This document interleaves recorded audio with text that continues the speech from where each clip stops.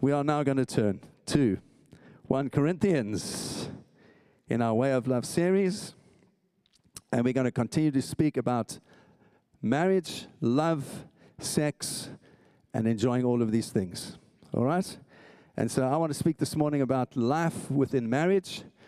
And I really trust it's going to encourage you and that you're going to be refreshed in your own relationships, whatever they are. So 1 Corinthians 7, verse 1, we're going to read the first 7 verses together. Like I said, I'm going to make some comments. Helen's going to come and make some comments after me as well. So here Paul writing, and he says, "Now, for the matters you wrote about, it is good for a man not to have sexual relations with a woman." Paul, what on earth do you mean? Well, we're going to look at that. "But since sexual immorality is occurring, each man should have relations with his own wife, and each woman with her own husband. The husband should fulfill his marital duty to his wife, and likewise his wife to her husband. The wife does not have authority over her body, but yields it to her husband. In the same way, the husband does not have authority over his own body, but he yields it to his wife. Do not deprive each other, except perhaps by mutual consent and for time, that you might devote yourself to prayer. Then come together again, so that Satan will not tempt you because of your lack of self-control. I wish that all of you were as I am, but each of you has your own gift from God. One has this gift, and another has that." Paul, being particularly direct and helpful as he always is very clear. Paul, I love reading Paul. You have no doubt in terms of what he thinks, all right? And that's a very helpful thing. So we've reached part 20 in the series. And here in this portion this morning, the tone of Paul's language in the letter starts to change. Up to this point, remember the first 7 chapters, he's been addressing these problems in the church. He's been challenging. He's been commanding. He's saying, God commands you to do these things. And remember, the things that he's been warning them about were a lack of unity, where they were preferring people in the church and saying, I like that leader, I don't like that one. I like that preacher, don't like that one. Paul says, don't do that. All of these gifts are yours in Christ. Enjoy them all. Don't divide yourself around personality. He also talked about immorality in the church that we looked about and said, don't give in to immorality, be self-controlled, honor God with your body. He also talked about not taking people to court over trivial things in the church. He says, no, you believers, there's unity in the church. Don't do that. Don't let pagan people judge you. You come as brothers and settle this thing out of court over trivial things. And then last week, I had a look at the whole thing of Paul encouraging us all to honor God with our bodies as the basis for how we want to live going forward. We've been saved from our past, whatever our past was, and for some of us that included promiscuity and sexual immorality. And Paul says, no, you've been forgiven for that. That's wonderful. But now I want you to live in a way that honors God going forward. And this is how you live. You remember that your body is a temple of the Holy Spirit. You are indwelt by the living Christ. Your body is no longer yours. It belongs to Jesus. And because it belongs to Jesus and you're going to enjoy resurrection one day, keep your eye on the prize. And somehow our physical bodies now are connected with our resurrection body in the future. And Paul says, live well now, because there's continuity in your life between your physical body now and your glorified body. And he doesn't point them to all the things that could go wrong through sexual immorality, like getting STDs or falling pregnant. He doesn't point them to that. He points them to the vision that God has for their future. He says, no, you've got an eternity, a resurrected, glorious eternity in mind that God has for you. Keep that in mind in how you live, and live in a way that honors God with your body. Yep. And we looked at that last week. And now the tone of his letter begins to change, and he becomes more fatherly and more friendly. And he says this in verse 1, "Now to the matters that you wrote to me about." So the Corinthians had written to Paul and asked him some questions, and now the first question that he begins to answer is around the area of marriage.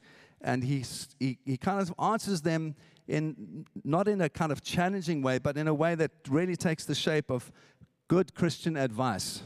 Good fatherly advice that Paul offers them based on his knowledge of the Scripture, based on his own reflection, based upon his personal pastoral experience of helping people And then he offers them some advice about marriage and later about being unmarried. And these 7 verses here that we read this morning are his first kind of little part of counsel, starting talking about marriage. Now, remember last week, I said to you that there were these phrases that were being thrown about in the Corinthian church, which were common at that time, that they were using. And the first phrase that they used to justify their sexual immorality was, I am free to do anything. Remember? Everything is permissible. That was a common phrase in the Corinthian culture. And Paul says, yep, it is true. You are free in Christ, but your freedom must be limited by love for other people. And so he says, I am free to do all things in Christ, yet not everything is beneficial. Yet I will not be mastered by anything. And this is the key that Paul brings in, and it's helpful for us as we try and navigate our life. I'm so glad I'm not a young person, and I don't mean that in a funny way, but it's so difficult for you guys right now, hey? To grow up in a culture that is just bombarding you from every side with every kind of sexual image that's available on your phone, it's available on the web, it's on posters, it's in music videos, it's everywhere, and it's like, and you've got to find your way through. Man, it's hard. We need to pray for the guys coming after us, all us old people. Yeah? It's not easy. It's not easy. And so Paul says, yeah, you are free, and Jesus has bought your freedom, and you're completely free in Christ, but the Christian gospel says you limit your freedom for the sake of love for other people and how it's going to impact their lives. You limit your freedom. You don't do certain things because it's loving not to do those things. And so I had a look at 2 examples of recent views on freedom that have directly impacted our culture, which have not been helpful. The first was Friedrich Nietzsche, who talked about the Übermensch, throw off God, throw off his reign, throw off his rule. All we need is people to truly be human. And then he encouraged, his whole thing was to encourage people to be truly human, and that involved what he called being an Übermensch, an over person. And unfortunately, people like Hitler and others adopted that philosophy and applied it in a racial way, and it led to untold suffering in the world, and brutalization and colonization all over the world, because people thinking their culture was superior to another culture. And Europeans in the 18th and 19th century thought that their culture was superior to every other culture on the face of the planet. So if you read about the Belgian Congo, you read about the atrocities that happened in the late 18th century, millions of people were slaughtered by Belgian people. Millions. And so this is what we have to guard against there. And I said to you, Galatians 3, there's no slave, no free, no black, no white, no Jew, no Gentile, no slave, no free, but all are one in Christ. When Paul said that, everything changed. The world changed forever, and the Christian gospel has been changing the world ever since then. Secondly, I gave you an example of someone who lived out the thing of sexual freedom, the Marquis de Sade, who was around in the French Revolution, who said the most important thing was, they were both atheists, by the way, the Marquis de Sade and Friedrich Nietzsche. And so de Sade said, we've got to throw off God's reign in our lives, his rule. We are free moral agents. We must do whatever we feel. We must live however we want to. And so he lived that out sexually, and his name is now synonymous with depravity of every kind. He lived that out. He abused people, men and women. He gave himself to sadism, where we get the word sadism from, was his name, because he enjoyed inflicting pain on people, because it was his right to do that. He lived any way he wanted. And I contrasted that to what Paul says. He says, yes, you are free, absolutely free, but your freedom is limited by love for other people, what's good for everyone, not just what is good for you. And so that was the basis of what I said last week, and I say all that because Paul is he's still speaking about freedom. When he talks about marriage now, he's speaking about freedom in marriage, and he's speaking about what's helpful in marriage. You see, because there's 2 ways that people react, and we always do these 2 extremes.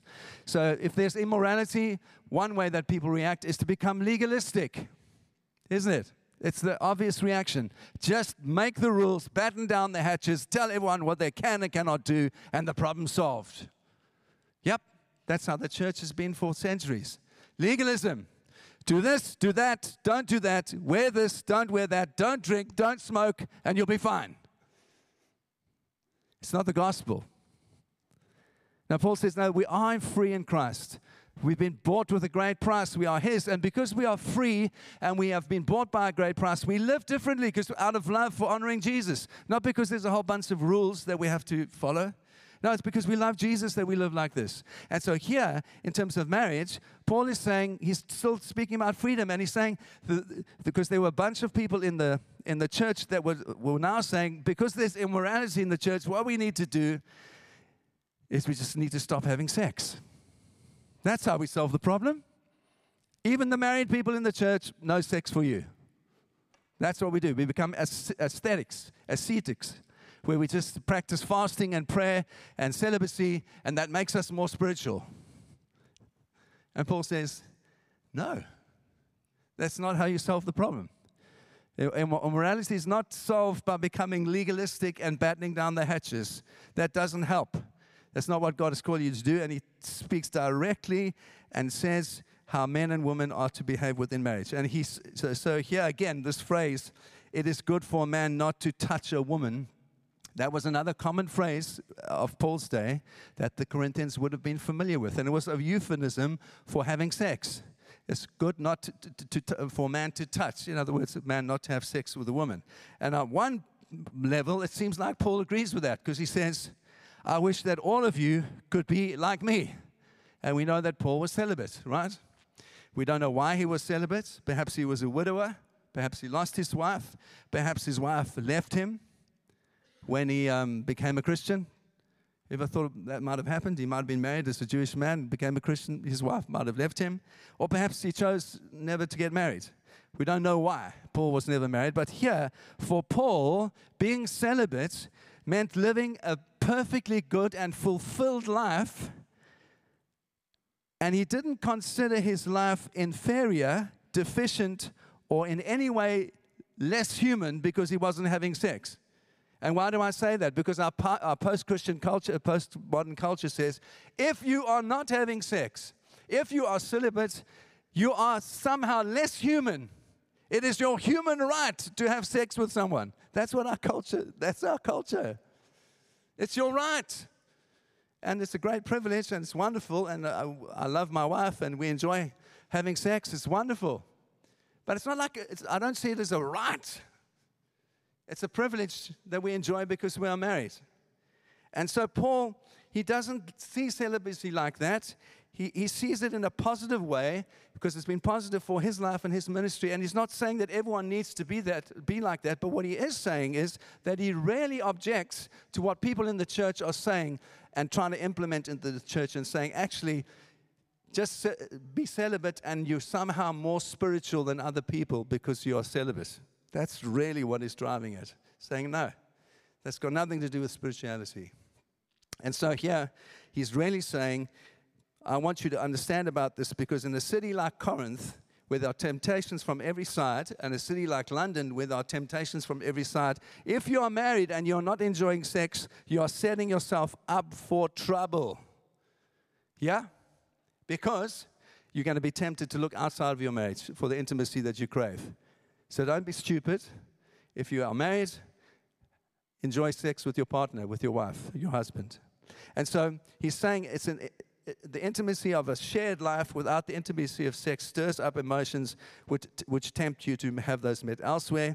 And then he makes it quite clear in verse 2. Now, please listen to his language. Verse 2. Since sexual immorality is occurring, each man should have sexual relations with his own wife, and each woman with her own husband. Yes, okay, in the marriage, it's good. And then he says, husbands, did you ever think about your sexual relationship like this? Husbands should fulfill their marital duties to their wives, and likewise the wife to her husband.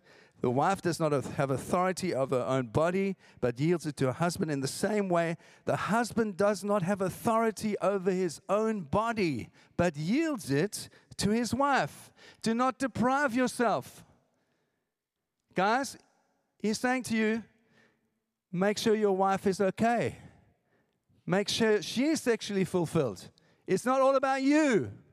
It's about her, actually, and it's your duty as the husband to make sure your wife is doing okay. Come on. How many of husbands have asked, my darling, are you doing okay? Is there anything you need? It's not all about you. It's about someone else that God's called you to share your life with. And it's about them. And do you notice, ladies, I just want to, not picking on the ladies, but everyone, do you notice the amazing equality in Paul's language? I'm so tired of hearing people saying that Paul was misogynistic. Don't know Paul. Definitely don't read the Bible if they think Paul was like that. Because what does Paul do? He makes the point of saying it starts with the husband making sure his wife is okay. That's where he starts. And then he says, oh, by the way, wives, in the same way that your husband is making sure you're okay, please you make sure that he's okay, that there's a mutual affection, a mutual laying down of your body for each other, and then the marriage begins to work. Yes? It's not all about me. It's not all about my needs. It's about my wife and her needs and what she needs. And as I give myself away, hopefully it's a mutual thing that happens, and that's how the relationship powers ahead. And we're going to talk about unmarried people next week. So I'm not trying to discriminate here in any way. And I want to just say to you, this was a radical idea. My darling, I've gone too fast. I'm nearly finished. This was a radical idea in Paul's day. Remember what I said to you last week? In Roman households, males ruled. Males ruled absolutely. They had sexual rights to anyone in their household. You go read Roman history. Man, woman, child. They had sexual rights to have whatever they wanted in their household. And Paul says, no, Christianity doesn't work like that. It is radically different. And it was revolutionary what he said. And I want to put it to you, it's still a challenge in our culture today. And it's an ongoing challenge for husbands and wives to work out their relationship given the pressure of the rhythm of life and work and daily pressures. Making sure that we're okay sexually. It's even harder when both partners are under severe pressure at work or are sick or ill, or there's a long-term illness, or the kids are sick. It's one of the great privileges of marriage to work these things out together. And Helen's going to help us to do that. And Paul finishes and just says there might be some time when you choose to abstain from sex because you want to spend time in prayer or seeking what God might have in store for you. For me, the equivalent of that is like going on a spiritual retreat. You might go away on some kind of spiritual retreat for a couple of days. That's cool. That's fine. But then come back together and make sure you don't deprive each other. Yes? So he's not endorsing asceticism at all. He's not saying there's something holy and wonderful about being celibate in the sense of, becoming a monk. He's not advocating that. He's saying if you have to be separate, that's fine. Choose to do it, that's fine. But come back together so you do not deprive each other and you do not fall into temptation. And so Paul makes it quite clear that this is his advice. It's not a command. It's fatherly advice to these people, and he wants them to do well, every single one of them. And we're looking at unmarried people next week. And then he finishes and he says, God calls and equips everyone for the lifestyle that he calls them to, whether they are married or single. And I want to hope this morning that you will find courage for your life, whether you are married or not, whether you're single, whether you're courting, that you'd live in a way that honors God in your sexual life, whether you're married or not. Amen. There ends my portion. Helen, come and bring your portion, please. No pressure. It's not good if we're talking about marriage that it only comes from a male perspective, isn't that right? So here we go. Just checking your notes. Well done, Ant. I think it's such a privilege to be able to speak on marriage, and it's something that we really want to celebrate in this church. And we, as Andrew was saying, we are aware that not everyone here is married, or perhaps you have been, but we hope that this will also be something that builds us as a community, and it's good to be able to support married couples, and so maybe this might help you also to be aware of what everyone is needing and going through. So some of the thoughts that I wanted to share I've taken from a book called Intended for Pleasure by Ed and Gay Wheat, and then a lot of the other thoughts are things that over years of married life and just doing ministry times around marriage, these are just some thoughts that Ant and I have kind of put together. So, well, first of all, what I want to say to start off with is to say that it's a wonderful thing to be reminded that sex was God's idea right in the first place. This is something that He designed and He made, and therefore He knows how best for it to work well. And we can really trust God as the maker and the designer of sex to help us know how to express and enjoy this wonderful gift that He's given us. And I also just want to start off by saying that sex is wonderful. Do you agree? Yeah, that wasn't a very convincing cheer. It is wonderful.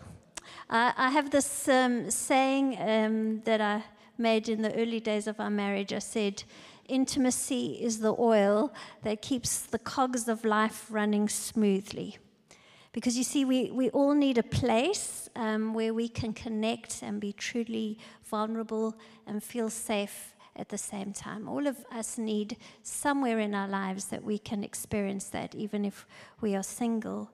And there's different kinds of intimacy that we can have in different kinds of relationships. But as we're talking about sexual intimacy this morning, I want to say in God's design for sexual intimacy, I like to use the letters VIP, and maybe not in the same order as those letters, but you can't have vulnerability or you can't have intimacy without vulnerability. And you can't have vulnerability without partnership, covenantal partnership. It's really hard to be completely vulnerable with someone when you know this person is just going to walk out and leave you. But think the importance of that partnership and that covenant with each other allows you to feel safe to be vulnerable and then to experience intimacy.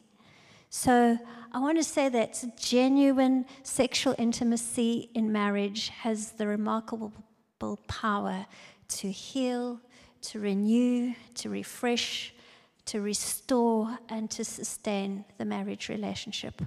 I'm sure you've all heard that sex is the poor man's holiday. No? No, maybe not.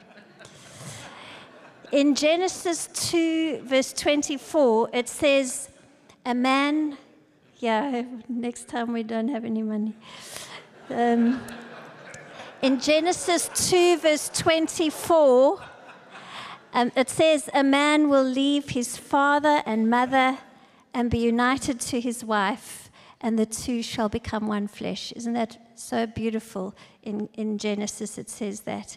So God is saying that in marriage, He no longer sees two separate, independent individuals, but He says two united individuals who are now mysteriously bonded in a covenantal relationship of oneness, which is both spiritual and physical through that sexual intimacy. Because of this God-designed one flesh relationship, real intimacy between husband and wife always has sexual dimensions. Whether they are having sex or just talking or snuggling or falling asleep, working in the garden or side by side praying, it is all lovemaking. And I want to say the practice of tenderness, loving gestures, expression, maybe expressing frequent affectionate touching, sharing your thoughts and feelings with each other, showing mutual support and trust, and valuing and caring for each other's bodies so that when your husband complains that he has an ingrown toenail, you really are interested and concerned. That's love. You don't, I know. That is an example. But it's this way of showing that we are invested and care for each other. It's about shared laughter, contented silence, and all of those things are beautiful expressions of genuine sexual intimacy. Now, Ant also has a saying that he made up that he used to say a lot. I haven't said it for a while, but you're wondering what it is? It is, yes, foreplay begins in the kitchen, which I don't mean literally, but, well, unless you are so inclined, but in the gestures of kindness, in preparing a meal or washing the dishes or sitting at the kitchen table and talking about your day. You cannot suddenly foster sexual intimacy in the bedroom if it's not cultivated in the small gestures of kindness and thoughtfulness and love throughout the day. So you don't get home from work, throw your bag down and say, come on, let's go. There's a genuine cultivating and sharing and caring that creates the space for sexual intimacy. And I want to say that sexual intimacy really carries a couple safely through all the different seasons of married life. It carries you through those first few years of marriage as a couple settles into a new way of life together, and that can have its real ups and downs. Or that 7-year itch. Anyone been there? I don't know why there is a 7-year itch, where sometimes in marriages you get a little bit scratchy and niggly and think, just keep going. In the years when you have career and young children and you maybe just have demands on your time and energy. And what about those soul-searching years of parenting teens? Or the empty nest years of finding purpose and companionship without the focus of children in the home. And that's where we've been recently. Or what about the years of finding significance and value when you are aging, and sometimes the challenges of ill health and loss of independence? You see, sexual intimacy is so important for nurturing and comforting and deepening the bond of love and tenderness between a husband and wife. But I do want to say, on the other hand, it can also be the source of great emotional pain and disappointment when there is a loss of deep intimacy and sexual fulfillment. Sometimes we think that because people are having sex that they are not alone, but sometimes if there's not real sexual intimacy, the sexual act can be very lonely. Sometimes there can be some red flags in our marriages that start to say this area of our lives, of our married lives, really needs some attention. Perhaps a little red flag for you is that you've started to feel bored in the marriage. Or perhaps a red flag is that you're no longer interested in sex. Or you just are always faintly frustrated and irritated. Or you no longer appreciate and cherish your spouse. Or perhaps a little red flag that you think the grass is greener somewhere else. I just want to talk about 3 things that really can break down sexual intimacy. And then I want to talk about some things that are really positive. So these are 3 things that I think are unhelpful if we are wanting to build deeply authentic and real emotional and sexual intimacy in our marriages. So the first thing I'd like to say is when you stop talking to each other about things that really matter. Because you see, intimacy grows where we are able to talk about both the positive and the negative feelings that we have.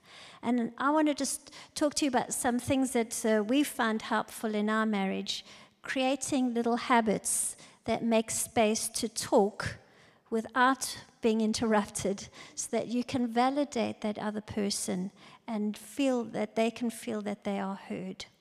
Now, some of you are sitting here thinking, oh, what's that got to do with sex? Remember what I said. You can't have sexual intimacy in an authentic way if you don't first have emotional intimacy. So, what are some of these habits? Well, I think putting away your phone, looking at each other in the eye, really listening and being present with each other. It's very, very simple. Very simple. What about going for a walk with each other? That's something we try and do every day after work. Well, maybe when it gets a bit cold, it'll be a bit tricky, or we'll have to go at lunchtime. But find some time in the day. There's something interesting about when you're walking, you can talk and you can leave some things behind that distract you. That's something that works for us. Might not be for everyone. If you've got little ones, how about getting them into a really good bedtime routine so that you can have the evening to yourselves? I think I'm a strong believer in getting your kids into bed. Good night, goodbye. And then you can have time together. What about eating meals around the table instead of front of the TV, so you can have that face-to-face space where you can talk to each other? What about choosing the right time to talk? So maybe one of either you or your husband's just come in and you've had a busy day at work, and now you pounce on about that thing that he did in the bedroom, and you think, I just wanted to have a word about that. No, that's not the moment. Just to pick up the moment. That was a bad example, but anyway, I don't say that, do I? No. But just finding the right moment to talk is really important. I love that when we talk to each other, sometimes if we're feeling stressed or anxious about something, we can use the words, you always do that. You always say that. And that's so unhelpful. And so if we can learn to say things like, when you say that, it makes me feel, and we can use the word like, I feel, is a much more positive and allows a person not to feel defensive. And I think the most important thing, whether we're talking about something positive or negative, and if we have to speak about something, is to really pray for God to prepare each other's hearts to be soft and open to hear. So when we stop talking and when we stop being emotionally intimate, it's really hard to be intimate in our sexual lives. The second thing is, I want to say, sulking is like pouring water on a burning flame. You see, bottled up anger and resentment, no matter how veiled or repressed, will always kill intimacy. And an argument, unpleasant as it may seem, is better than chilly silence, because that's about pushing through your disappointment or your anger, and it's still about reaching out to the other person. Whereas sulking is about withdrawing and punishing the other person by withholding engagement, affection, or sex. So just sulking is just horrible. I want to say, some people have said, I don't know which preacher once said, if you sulk, it's like inviting all the demons of hell to come and live in your home. It doesn't help with sexual intimacy. It doesn't help with any kind of intimacy. So the only way to deal with this negative pattern for resolving conflict is to cut it out ruthlessly at the roots, and to stop and talk to each other and say, admit to each other that it's a problem in your relationship, that either one or both of you are sulking, and then you make a decision, we're going to stop it, and then you agree that you're going to make it a family value that no sulking is allowed. Because if you sulk, your kids are going to sulk, and they're going to be in a marriage with sulking. So just deal with it at the roots. And as soon as the sulking head comes up again, and there's the silent treatment, and what's wrong? Nothing. You don't look like nothing's wrong. Nothing. Fine. Just deal with it and help each other by gently challenging that behavior and not accepting it anymore. Please. It will do wonders in many ways, not just in the bedroom. And then the third thing that really can hinder sexual intimacy is being insensitive or unsympathetic. And I really believe that intimacy grows when we are sensitive to our partner's needs. And it doesn't really help intimacy if you just demand sex when the urge arises and don't see that your spouse may be tired or stressed from work or a day of dealing with crying children. And the verses that Ant read are really wonderful and powerful. And I think I just want to really agree with what Ant says. Paul is not in any way chauvinistic, but I want to say that some of these verses have been taken and used in a chauvinistic way to reinforce attitudes that you can have sex on demand. Never mind that the kids are bouncing off the wall in the room next door, the chicken's burning in the oven, and you feel as sexy as a wet sock. It says you have to have sex. No, I don't think that that's what Paul had in mind when he said that. But on the other hand, the partner who interrupts their spouse's passionate lovemaking to take the chicken out the freezer or to check on the sleeping child may be guilty of some kind of sexual sabotage by always finding an excuse to derail things. So it works both ways. And we really need to be able to understand our partner's needs and try to minister to them as they have need, rather than looking to our own needs. And that really builds trust and mutual respect. And that, for me, is the most powerful foundation for fulfilling sexual intimacy. So I want to just end off on a more positive note. How do we cultivate deeper sexual intimacy? I think if we want to build sexual intimacy in our marriages, we will need to begin to relate to each other sexually as lovers, not as disgruntled mums and dads or bored partners who occasionally have sex out of duty. We've got to begin to see each other as your beloved, as your lover.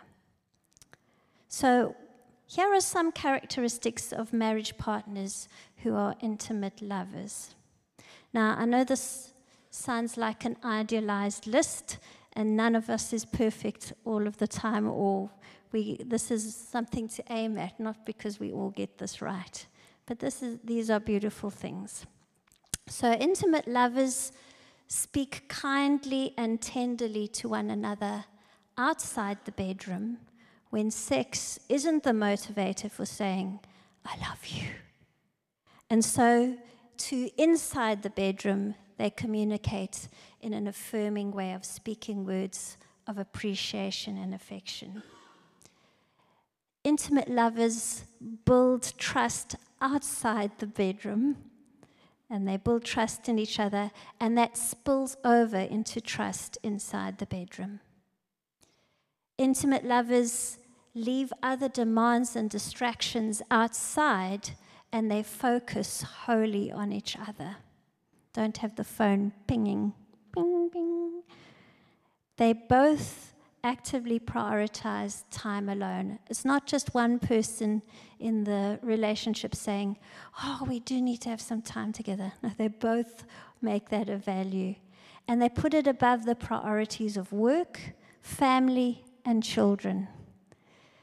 If you want a really, really good marriage, husband and wife need to be first, not the children. If you put your children first, then you got the tail wagging the dog.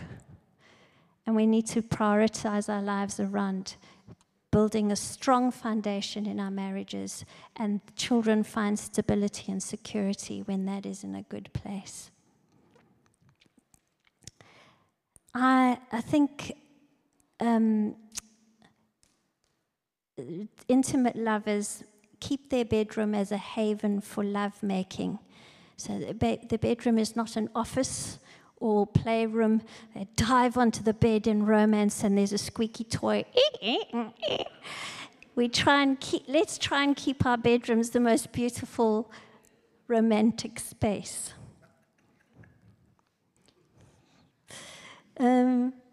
Intimate lovers say sorry and they forgive quickly.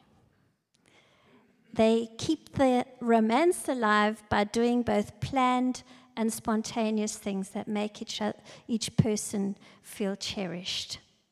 Don't stop being romantic. I remember I went away on a trip once, and I came back, and Ant had put these beautiful flowers in the lounge, and was like, "Oh, those are amazing!" And then there were petals all the way up the stairs and candles. I think he had missed me very, very much. It was very, very special. You can do it again if you want to.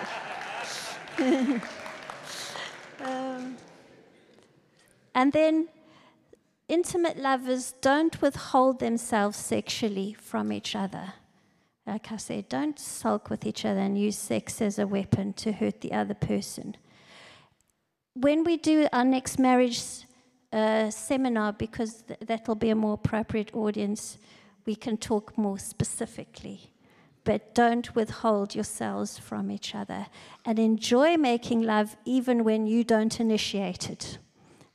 You can also come and play the game.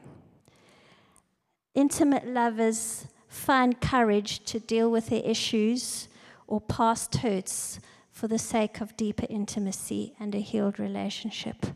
If you've had pain or abuse or anything in your life that makes this a very sensitive thing, you know that God is able to heal, God is able to restore, and God is able to bring this into a place of wholeness in your life.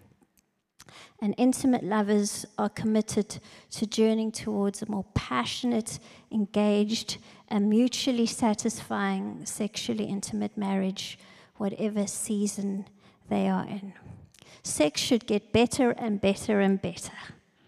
You think sex is great when you go on honeymoon, guys, but it's going to be even better when you 30, 40 years down the line, because you know each other and you feel safe and you love each other even more. So just to action, I want to say, if you are struggling in this area in your marriage, please, please, please don't suffer in silence. Rather speak to someone. Maybe there's someone you trust. Tell someone that you're struggling. And you'll find out that you're not alone. And maybe just talking with someone might bring a bit of perspective that you need. Sex is meant to be fun. And don't let anything stop you from finding that place in your marriage. We can sometimes feel shame and embarrassment in this area, and we just carry on struggling when it can be very simply resolved. In Deuteronomy, I forgot to copy this, there's a beautiful passage which speaks about newlywed couples taking time out from everything else just to focus on being together in their marriage. And there's a beautiful phrase in the King James Version, which is euphemistic for making love, but it says, "Husbands, cheer up your wives." I hope we're going to see lots of cheered up wives. And you can ask each other, are you cheering up your wife? We know what we mean, nudge, nudge, wink, wink, say no more. But I think we want this to be a happy, happy place. And we want families to be strong and couples to be enjoying the gift of sexual intimacy that God has for them. So, yes, and I think we should we are going to talk about singleness next week. I think we should use the word singleness rather than unmarried, because that's like a kind of a negative version of singleness. So if you're single, we want to celebrate with you that season as well, and know that God has got wonderful gifts in that area for you as well. But I think to end, I know we've gone on a bit later, longer today, sorry about that, but I think it will be lovely to pray for married couples this morning. And can I ask maybe if we all stand? Oh, wait. I think maybe we just ask the married couples to stand. And if you are married but your partner's not here, then also just stand as well, because we want to pray for everyone. And I wonder if everyone around could just reach out, and we can lay hands on them and pray God's blessing and goodness and prospering over them. And also we've got some engaged couples. Sade got engaged. Woo! So let's pray for them, for Sade and Frank. And we are very excited because Matt and Rosie get married on Saturday. So we are looking forward to celebrating with them. So you guys stand too. We'll pray for you. Okay, so stand if you're married or engaged, and we want to pray blessing. Let's reach out to all these wonderful people and speak blessing. You can just stand as well if you're sitting. Just let's all stand and reach out. It makes sense. Do you want to pray, Anne? Father God, we just want to bless you for every single person here. Thank you for the journey that each of us are on, whether we are single, whether we are married, whether we are courting or engaged. Thank you that you are with us in every season of life. And thank you, Lord, that sexual intimacy is a beautiful picture of the intimacy that you have planned for us in heaven one day.